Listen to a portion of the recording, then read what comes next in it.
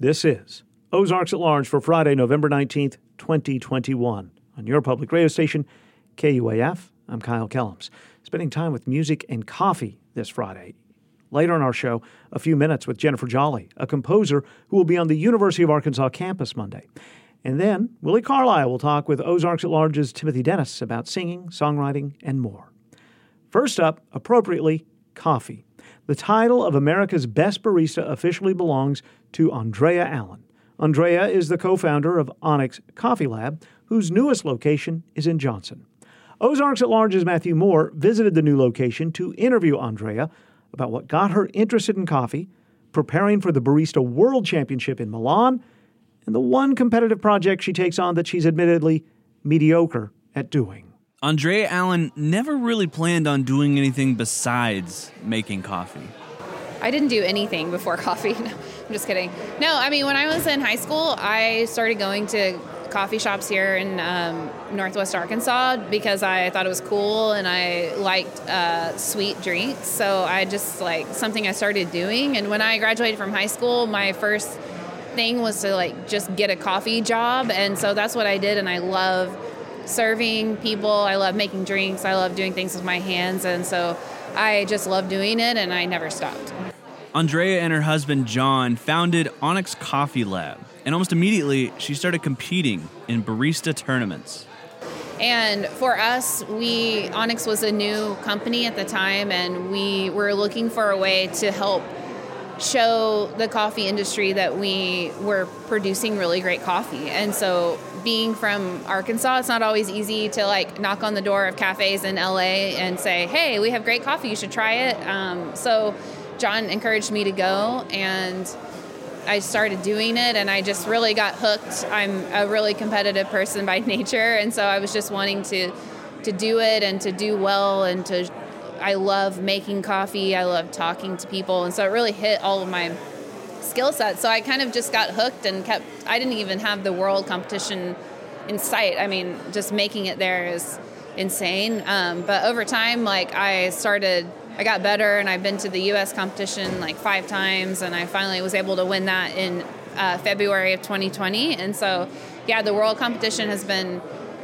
delayed several times because of COVID, but it finally happened, and it was amazing. Judging coffee seems like it can be subjective. How can you objectively decide whether or not a barista and her coffee is the best in the world? So basically how it works is everyone follows the same setup and the same rules. You have 15 minutes to serve 3 different drinks to 4 sensory judges. So you make an espresso and milk, and then a signature drink, which just has to be espresso focused. So you're being scored on how the drinks taste, what your knowledge of them is, and then how the judges agree with what you say they're going to experience. So if I tell them this espresso is going to have qualities of rose, acidity like orange, sweetness like a dark chocolate, they need to drink it and say absolutely yes, and that's how you score points. And then they also are evaluating your presentation, so they're usually looking for someone that's a representative of the coffee industry, someone that is presenting innovation, someone that is just has forward-thinking ideas. For coffee, a lot of our industry watches the competition, so that's where tons of ideas come out of, and just it ends up becoming the thought leader of the industry. And so basically inside of those rules you can do a ton of stuff, so it's your own take on all of those drinks, you can use coffee you roasted, you can buy coffee from someone, you can really do all kinds of stuff. And so that's kind of what is being looked at. And then as you go through the different levels of competition, so from a regional to a national to a world competition, the level of drink quality, coffee quality, presentation skill sets, and then the judges desire to see those be above and beyond and creative and innovative, just continues to get higher and higher. When you think about the first coffee you made, when you think of the competition in 2014 compared to where you just were in Milan in 2021, what has changed in the way that you make coffee, and what has kind of been foundational in the way that you continue to make coffee? Wow, no one's ever asked me that question before. That's really cool. I mean, I think when I first went to a competition, I took a coffee that we had in the shop that was really good, and I made it to the best of my ability. And I think it was a really great coffee, and my drinks were really good. But over time, first of all, coffee has fundamentally changed. So there is an incredible focus on really small lots of coffee that are extremely cared for. They're intentionally picked and processed to like create different kinds of flavor experiences. And so that like part of the industry has grown incredibly. My first competition, I used honey processed coffee, and then after that I used natural processed coffees. And in 2014, I was one of the only, if not the only person using a not washed coffee, because that was what was being, it wasn't popular. It was looked down upon as like a processing method. And so like the entire industry of coffee has completely changed. But then my skill sets have changed a ton too. So just being able to like take a coffee and prepare it in a way that is really good, that has distinct characteristics that can be described well so that the judges can like agree with me wholeheartedly, and then just like making like really, really good drinks. I know that sounds really funny, but in competition sometimes the drinks can score really well, but they don't taste that great because they're following this kind of score set rubric. So for me, my goal always is to have drinks that like anyone could try and that they're incredible.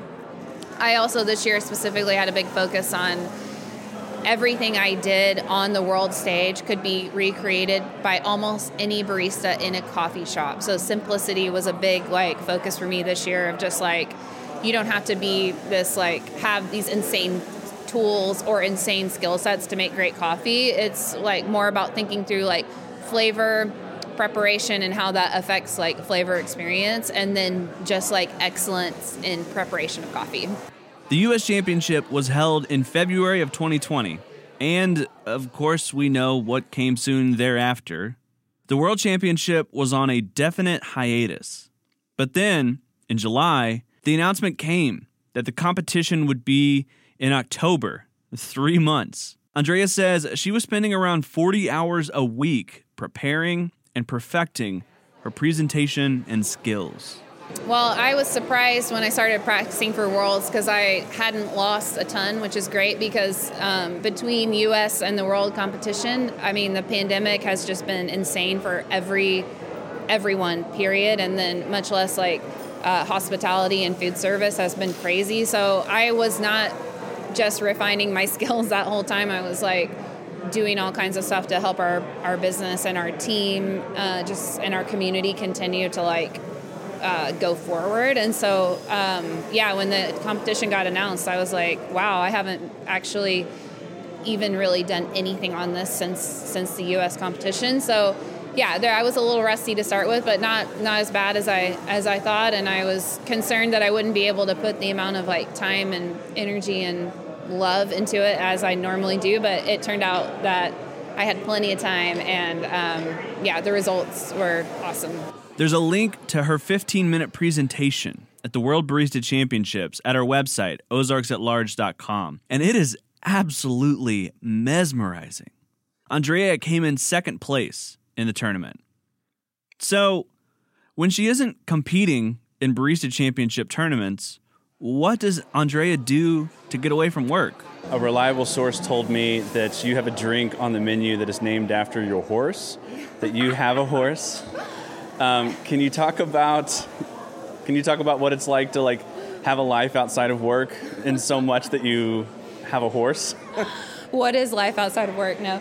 That's really funny. Yeah, my horse's name is Alfie, but when we first got him, my mom could never keep his name straight because we've had all kinds of horses over the years. So she would call him Mo, or she would call him Jack, which are other horses that we've had. So I just started calling him Alfie Mo Jack. It was like just any name we could think of became his name. And so no, it's really fun. I mean, I think everyone struggles with work-life balance. So for us, I mean, we just like want to do a great job at work, and then we want to go home and like have our own life, and we have 2 daughters who are like amazing, that are like a huge blessing and focus in our life. But yeah, I ride horses and I love them. And for me, I obviously am a competitive person, and I'm a very like active, energetic person. So I need to have things that are outside of work that I can work really hard at and be completely mediocre at, that don't affect my family's livelihood. And so that's how horses function a little bit for me. I love them, and I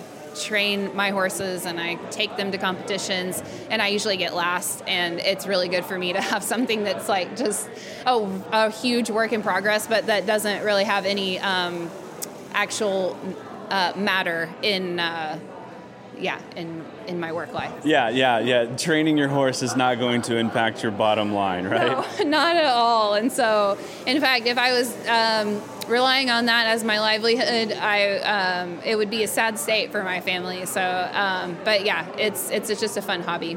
What is it about horses compared to like, having a dog that you walk on a regular basis? Like, what is it about horses specifically that like, oh gosh, you had them as a kid, yeah, right? Yeah. Is that part of it? Is just that like you grew up with horses and you continue to love them, or?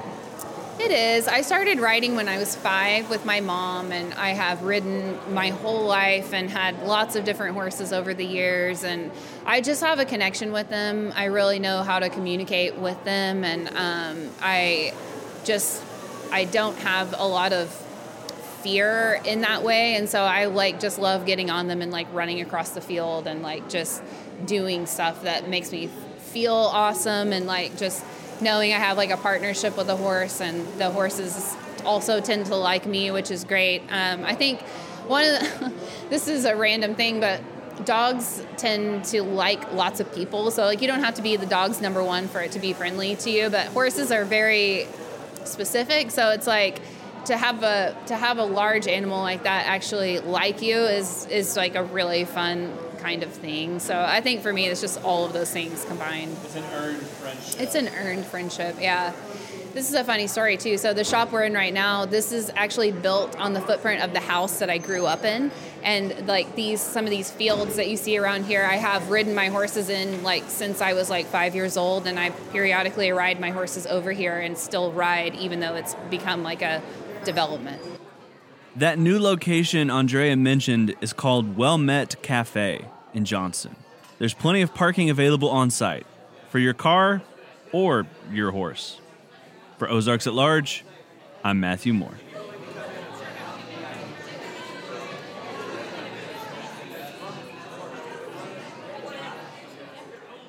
Earlier this month, Airship, a Bentonville-based coffee roaster and distributor, brought Maria Paula Rojas, the lab manager for one of the company's coffee producers, Selva Coffee in Costa Rica, to Northwest Arkansas. Rojas joined Ozarks at Large's Daniel Carruth in studio to talk about creating sustainable partnerships between roasters and farmers and the future of coffee production. All right, Maria, thanks for being here and thanks for chatting with me today. I appreciate it. So you can tell me just a little bit about your relationship with Airship and, how you came to be here right now. Thank you. I'm here because I really want to know a little bit more about the consuming part, because we are so close with the producers. We work with around 95 producers in all Costa Rica area, not just from Tarrazú, who are one of the most well-known regions in coffee around the world. So we have been working with Airship for 2 years now. We really care about relationships and to connect producers with roasters, because we think that the world deserves to know their work. Also, they have like amazing coffees. Yeah, and why is it important to have that relationship, and what goes into making a good partnership or good relationship between a coffee producer and grower and a roaster? Yeah, I think producers are very good at their work. Also, roasters are like making all the magic happen in coffee, because coffee has like many flavors, many profiles. So that is so important for us.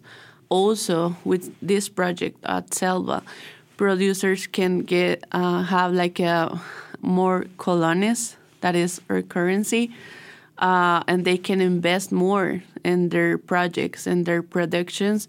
So roasters help us to give them like add more value to their product.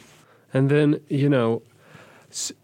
coming from Costa Rica and being in Arkansas, did you know anything about Arkansas or about the coffee culture here? Like, how is it different? So different. Yeah, it's so different because I have been just in New York City, not in that side of the country.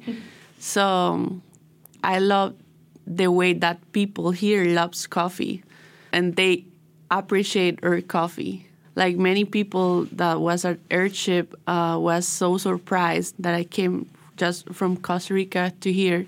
Yeah. And then, when you're meeting with people and getting to talk about coffee and about the production of it and just like the communal aspect of it, what draws you to coffee? What is important about it to you? What do you love about it? Many things. I born in a little town in Tarrazú. The name is San Pedro. It is like a very little town who are like in the mountains of Tarrazú. So my family have been growing coffee during 100 years. So my dad is also a coffee producer. So I am so involved in the producer side, and I know their reality. Also, I can help another producers to sell their coffee to those amazing roasters. Yeah, and then, knowing so much about the production side of it, I think here we don't really we go to the coffee shop and we get a coffee, and we don't really think about this is an agricultural product that comes from a place and that people make and produce, and it's their livelihood. What do you want people here to understand about that relationship and about sustainability when it comes to coffee? Yeah, I think coffee production means hard work. The producers have been working with a lot of challenges and climate challenges, money challenges. So I think agriculture sometimes people doesn't appreciate agriculture things, or really we are like in a very different country, or Costa Rica is like a very different country. Things are very expensive there. So yeah, producer has been working with a lot of things that I am so happy that people here appreciate our coffee and appreciate that Costa Rica has like potential with this product. And then from your perspective, what do you think coffee production or consumption will look like in the future? What needs to happen to make it sustainable, or how do you see it growing? I hope that many people learn more about specialty coffee and appreciate more. So producers can grow more and they can invest in their productions. One common thing for us is we are able to producers to share with roasters directly. They can share their knowledge, and yeah, that's important part. And I see more young people and women's are in the future of coffee, because more young people in Costa Rica are getting involved in the coffee production. They go to college, they get that major or whatever, and they came again to Tarrazú to help their families. So they change their minds. They're helping their families to be to try to have more innovation in their productions. So yeah. Very nice. And then can you just break down when you talk about specialty coffee, for those of us who maybe don't aren't well versed in the world, can you kind of break down what that is and what it means? Okay. A specialty coffee, usually the producers pick just the ripest cherries. It is like a very homemade process. They dry the coffee with sun dry, or some of them use machines to dry the coffee, and they usually do different process, wash process, honeys processed, natural coffees, anaerobic. Yeah, it is like a so homemade product, and our producers really cares about quality. The result of that coffees are like a very different flavors, very different profiles that you can find.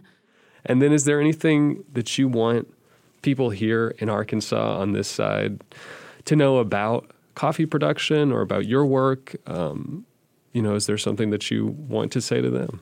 They should visit Costa Rica and come into the farms and know all these amazing producers that we work with.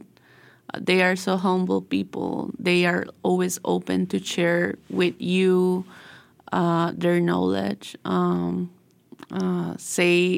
am so thankful about Claire, also Airship.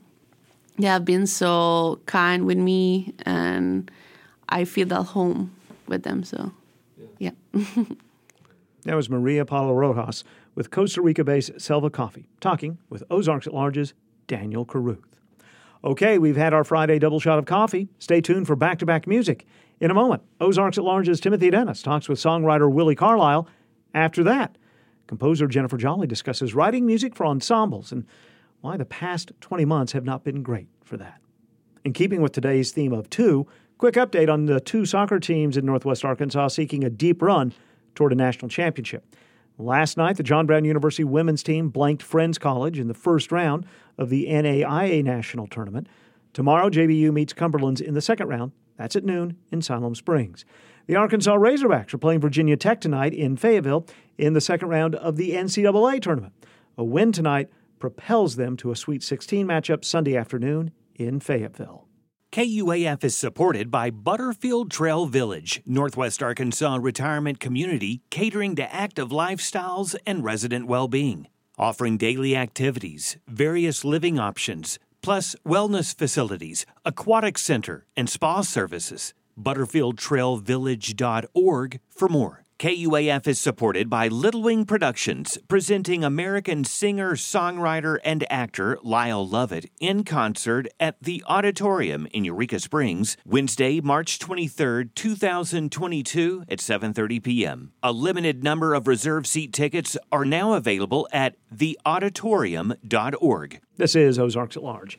Next week is Thanksgiving holiday week, and there are a number of Friendsgiving celebrations happening.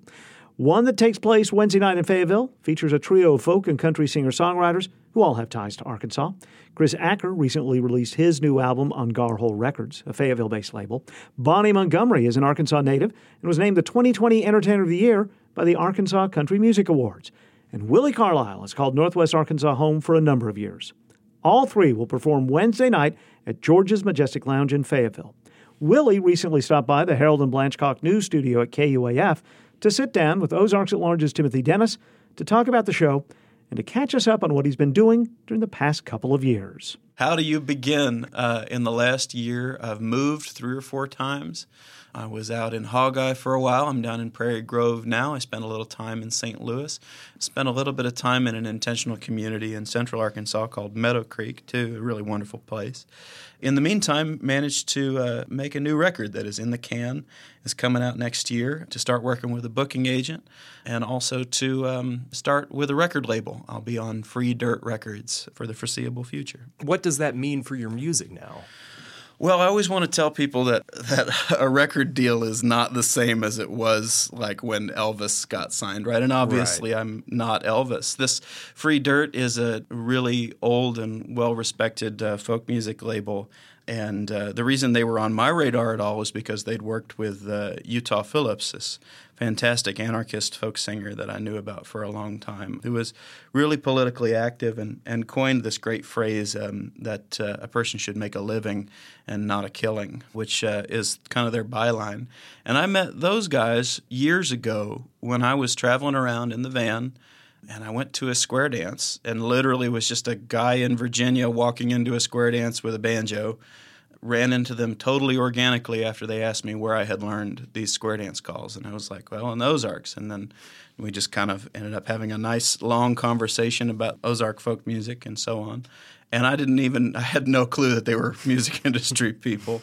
In folk and country music, the industry is really a lot of friends. Until you get to the Grand Ole Opry and gatekeepers like that, it's pretty much just buddies hanging out, which is great.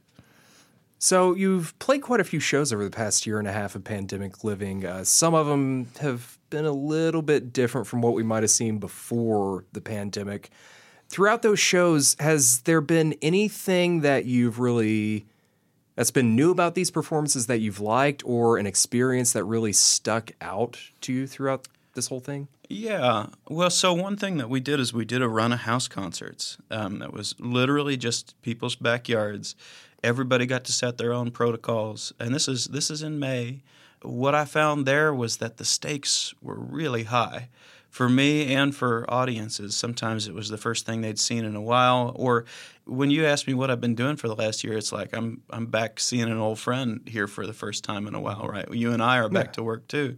So what I found is that there was a lot more crying and a lot more hugging and a lot more like intensity in those shows. And I really came to value that because it put this in more of the context that I believe that it is in, which is that it kind of feels like life or death a little bit. Do you feel like, people being removed from the music for so long, like, and seeing music again, do you feel like they come back to it with a greater appreciation for what you're doing, what you're putting out there? I hope so, yeah. And also I think that the knowledge that this stuff is local and regional, but also that there's a middle market for it, or that there's, that it's a little bit like local food or like solar energy or something, is that it feeds a different part of you than looking at your screen does, than turning on the radio does. To have it live in person and also in a context that is like really intimate. And because folk music and country music do so much work with history, I think that we get deprived of that by, holding a little glowing screen that's constantly trying to figure out how to get pennies out of our pockets, right? It's not microtransactional. It's a macro transaction of the human spirit, which is the only publicly traded NFT that I'm bought into. I can get behind that. So you have a show coming up in Fayetteville later this month. Tell us about this Friendsgiving. Oh, man, I'm so excited for this. Wednesday, November 24th at George's Majestic Lounge, starting around 7 p.m.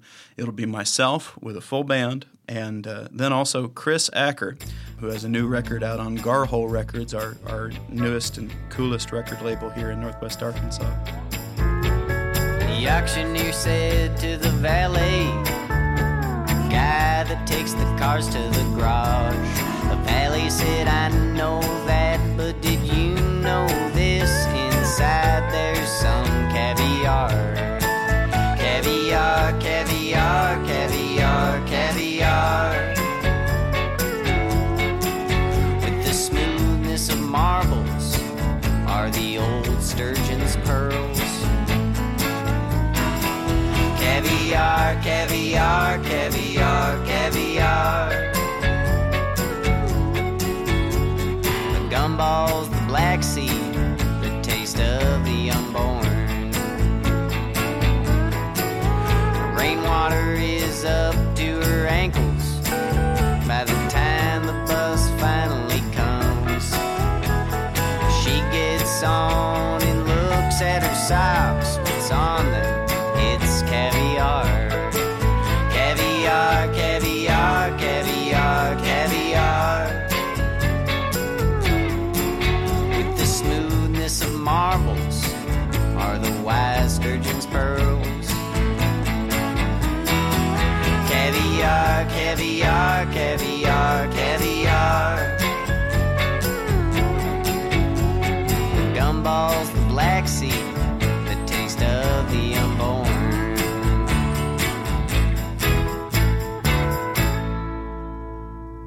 Also, Bonnie Montgomery Arkansas folks, if you don't know Bonnie Montgomery, she School is yourself is all I can say. everything that is good about Arkansas country music. She was Arkansas Country Music Performer of the Year, I believe, a little while ago, but she's also a trained opera singer, and she just writes these incredible, powerful classic country songs in the style of like a Loretta Lynn or a Patsy Cline, just effortlessly, and she makes it look real cool. And her And, stage presence is really hard to beat.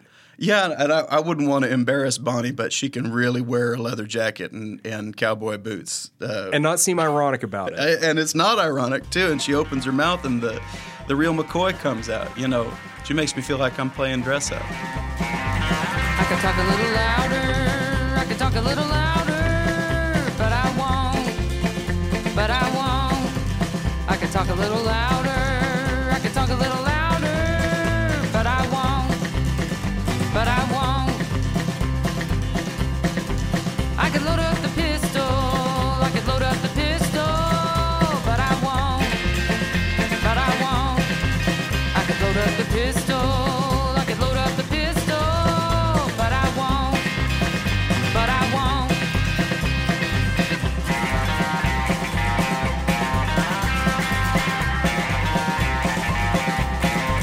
I could burn that house down, I could burn the house down, but I won't. I could burn the house down, I could burn the house down, but I won't.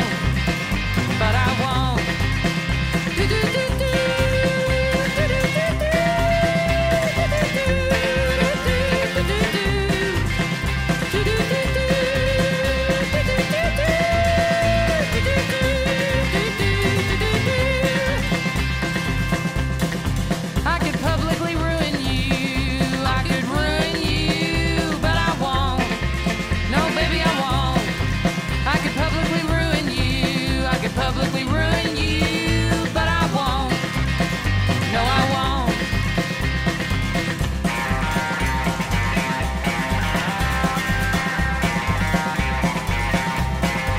I'm that man's daughter, I'm that man's daughter, and you know,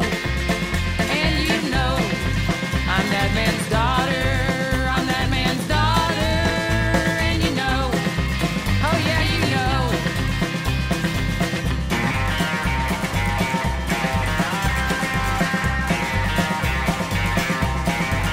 I could talk a little louder, I could talk a little louder, but I won't. No, I won't.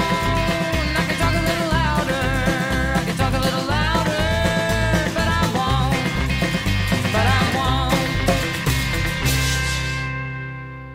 Essentially, what we're kind of saying here is by doing a show the night before Thanksgiving at George's is just saying like, hey, if you've got family, come with your family, bring your family.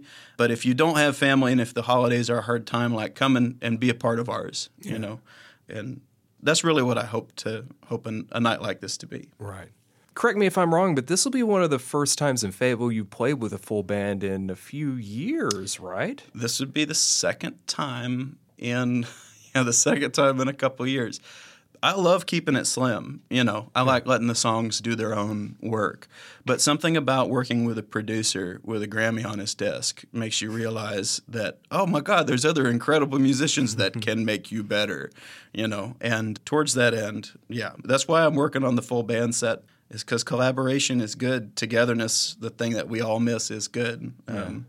We need to raise the stock of the human spirit. So who's in your band? Is it local people or is it people you've assembled from other places? Well, so we have, of course, Grant Daubin, who has been my bass player for a long time, and he's playing bass and guitar and acoustic guitar, singing harmonies. And then we'll also have Tim Patterson, and he's from that band State House Electric, really good local band, and he plays really fine electric guitar.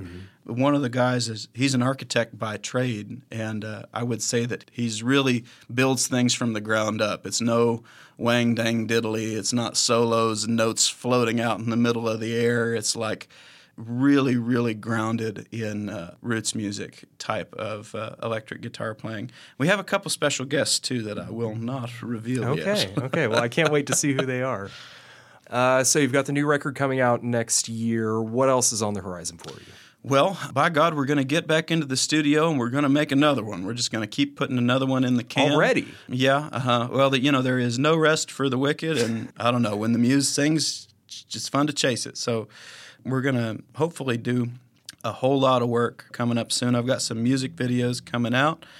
I always like to tell people that Spotify pays under a penny per play, and YouTube plays a little closer to a penny. So those YouTube subscriptions are always really useful for artists that you like. And I'm really excited to be back on the road, to be doing more regular touring.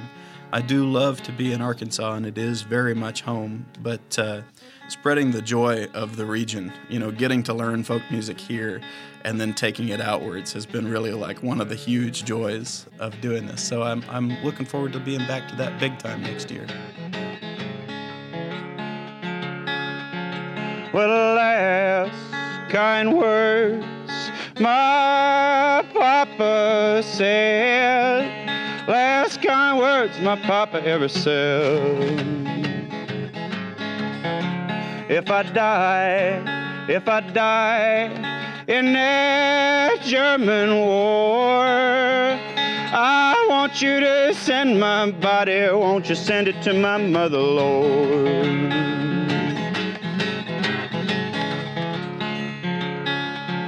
If I get killed, please don't bury my soul.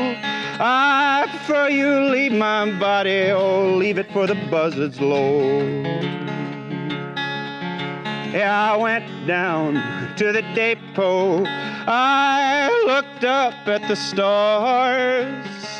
Cried, some train don't come, we'll get some walking done.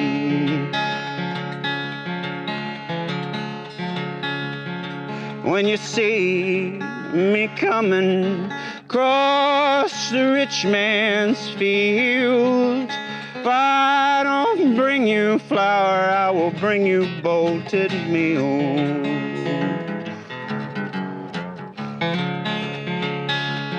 Yeah, the Mississippi River, it's deep and wide.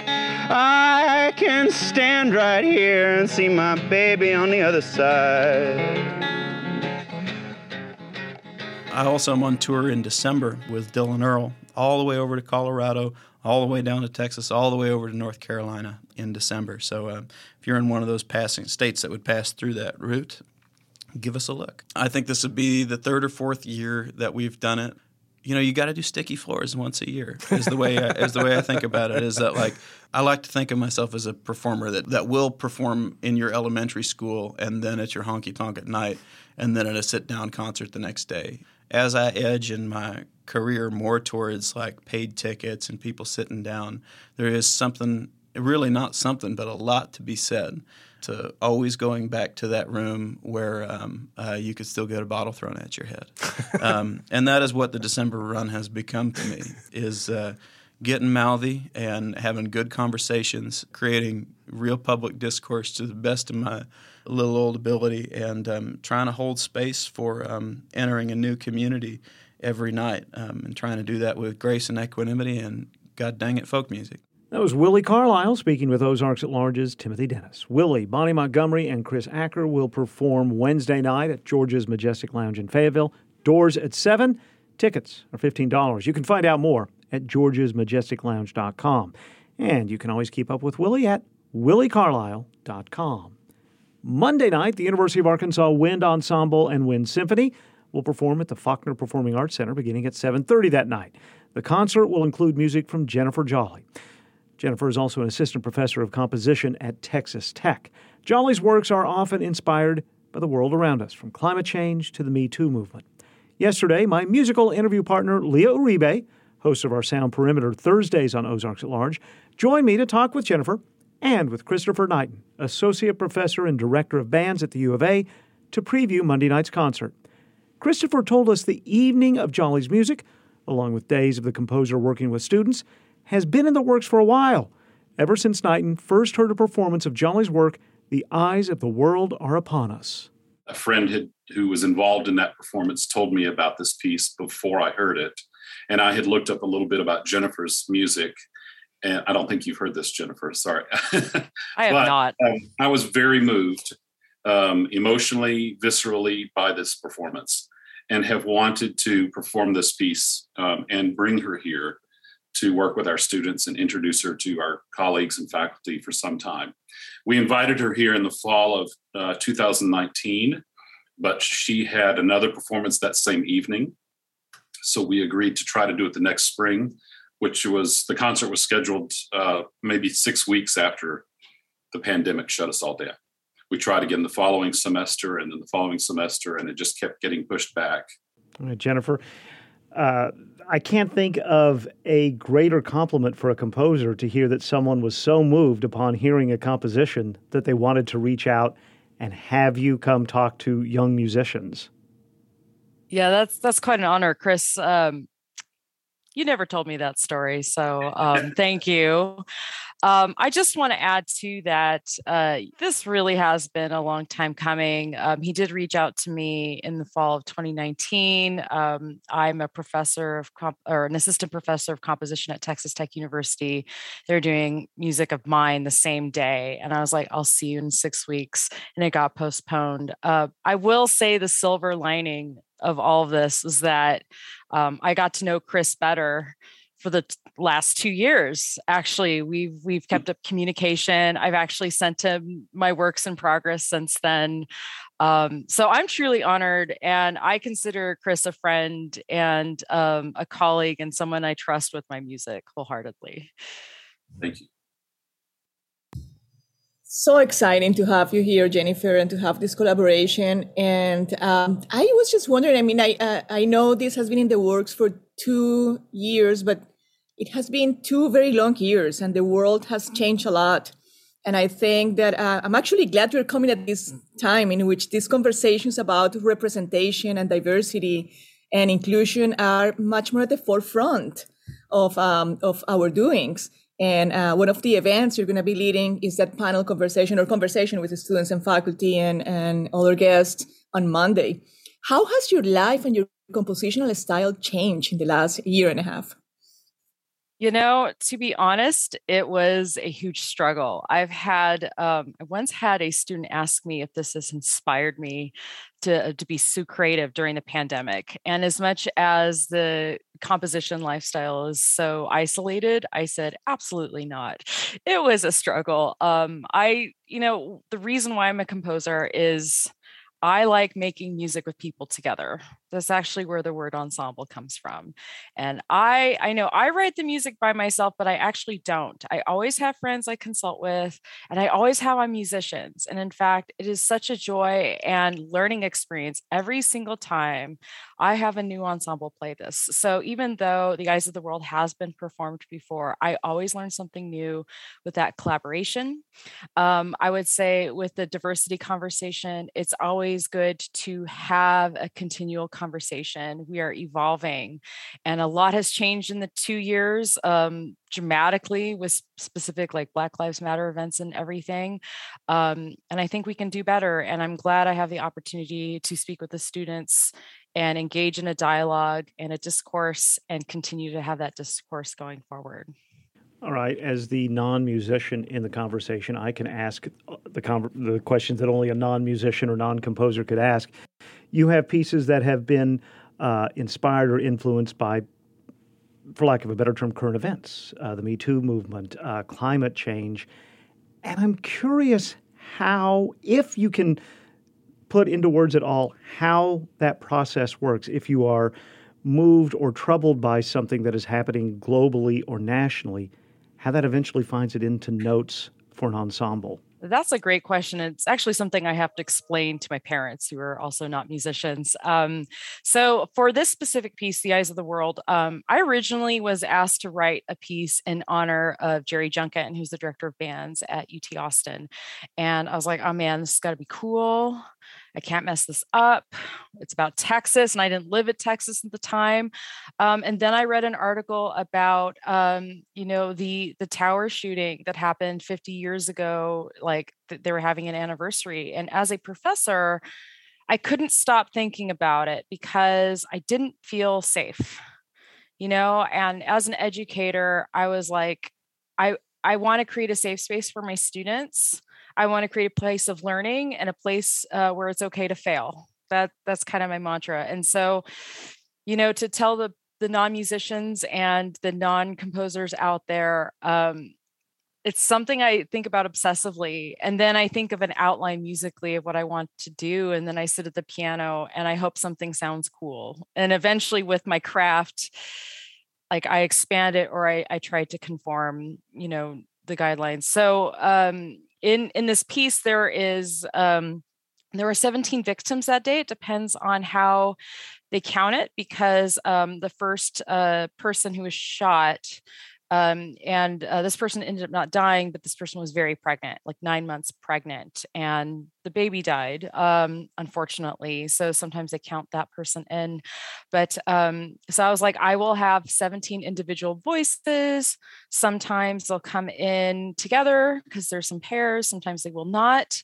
As a composer, what I tried to do was, I'm going to be awesome. Like as a composer, I'm going to try to have these mixture of voices independently going for like 5 minutes. And I realized that's really hard to do.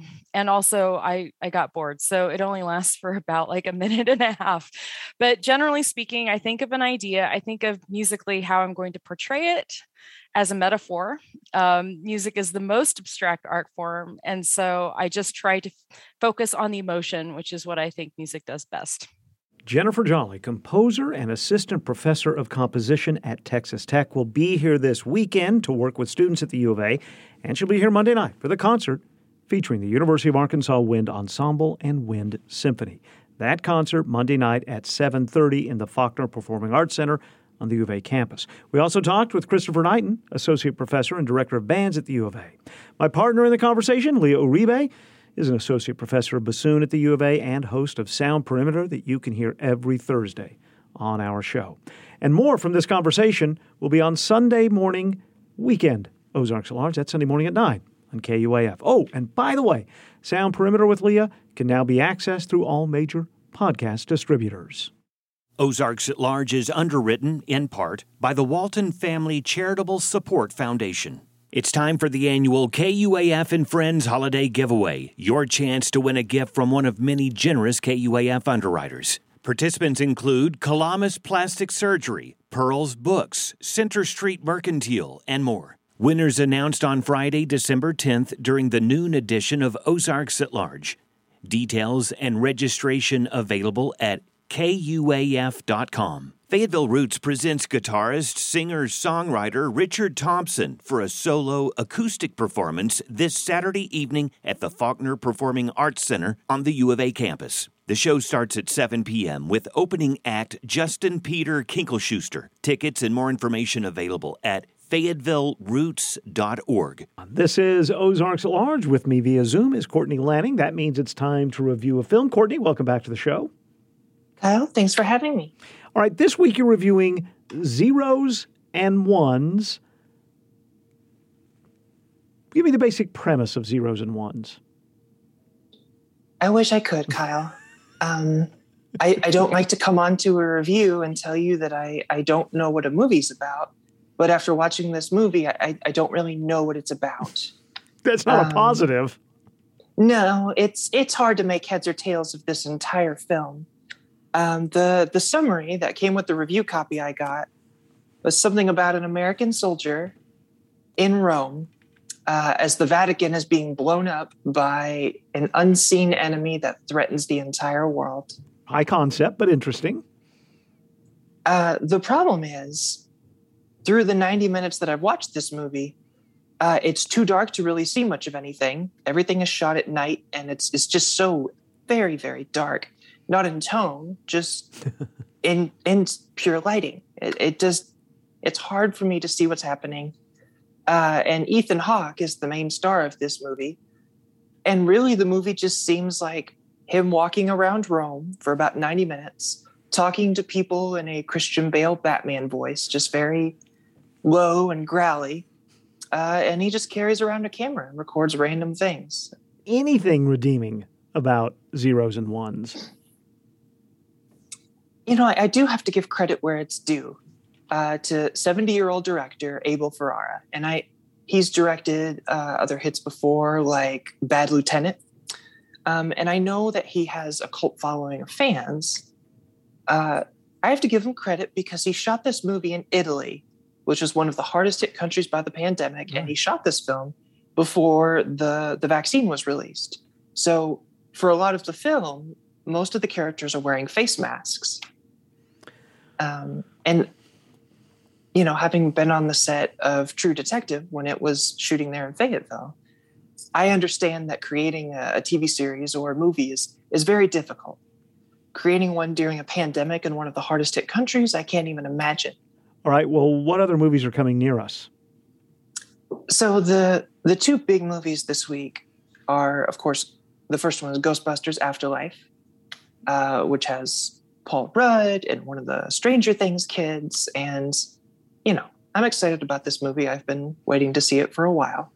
I know lots of people had very strong emotions about the 2016 Ghostbusters. With Kristen And it looks Wiig. like, right, yeah. the all-female cast. Yeah, I liked it. I know, well, it brings out a lot of strong emotions in Ghostbusters fans. But I guess this new one is them trying to more steer the course of the film back to the 1980s Ghostbusters. And this is a sequel, right? I mean, this acknowledges Dan Aykroyd and Bill Murray and all the Ghostbusters from the 1980s?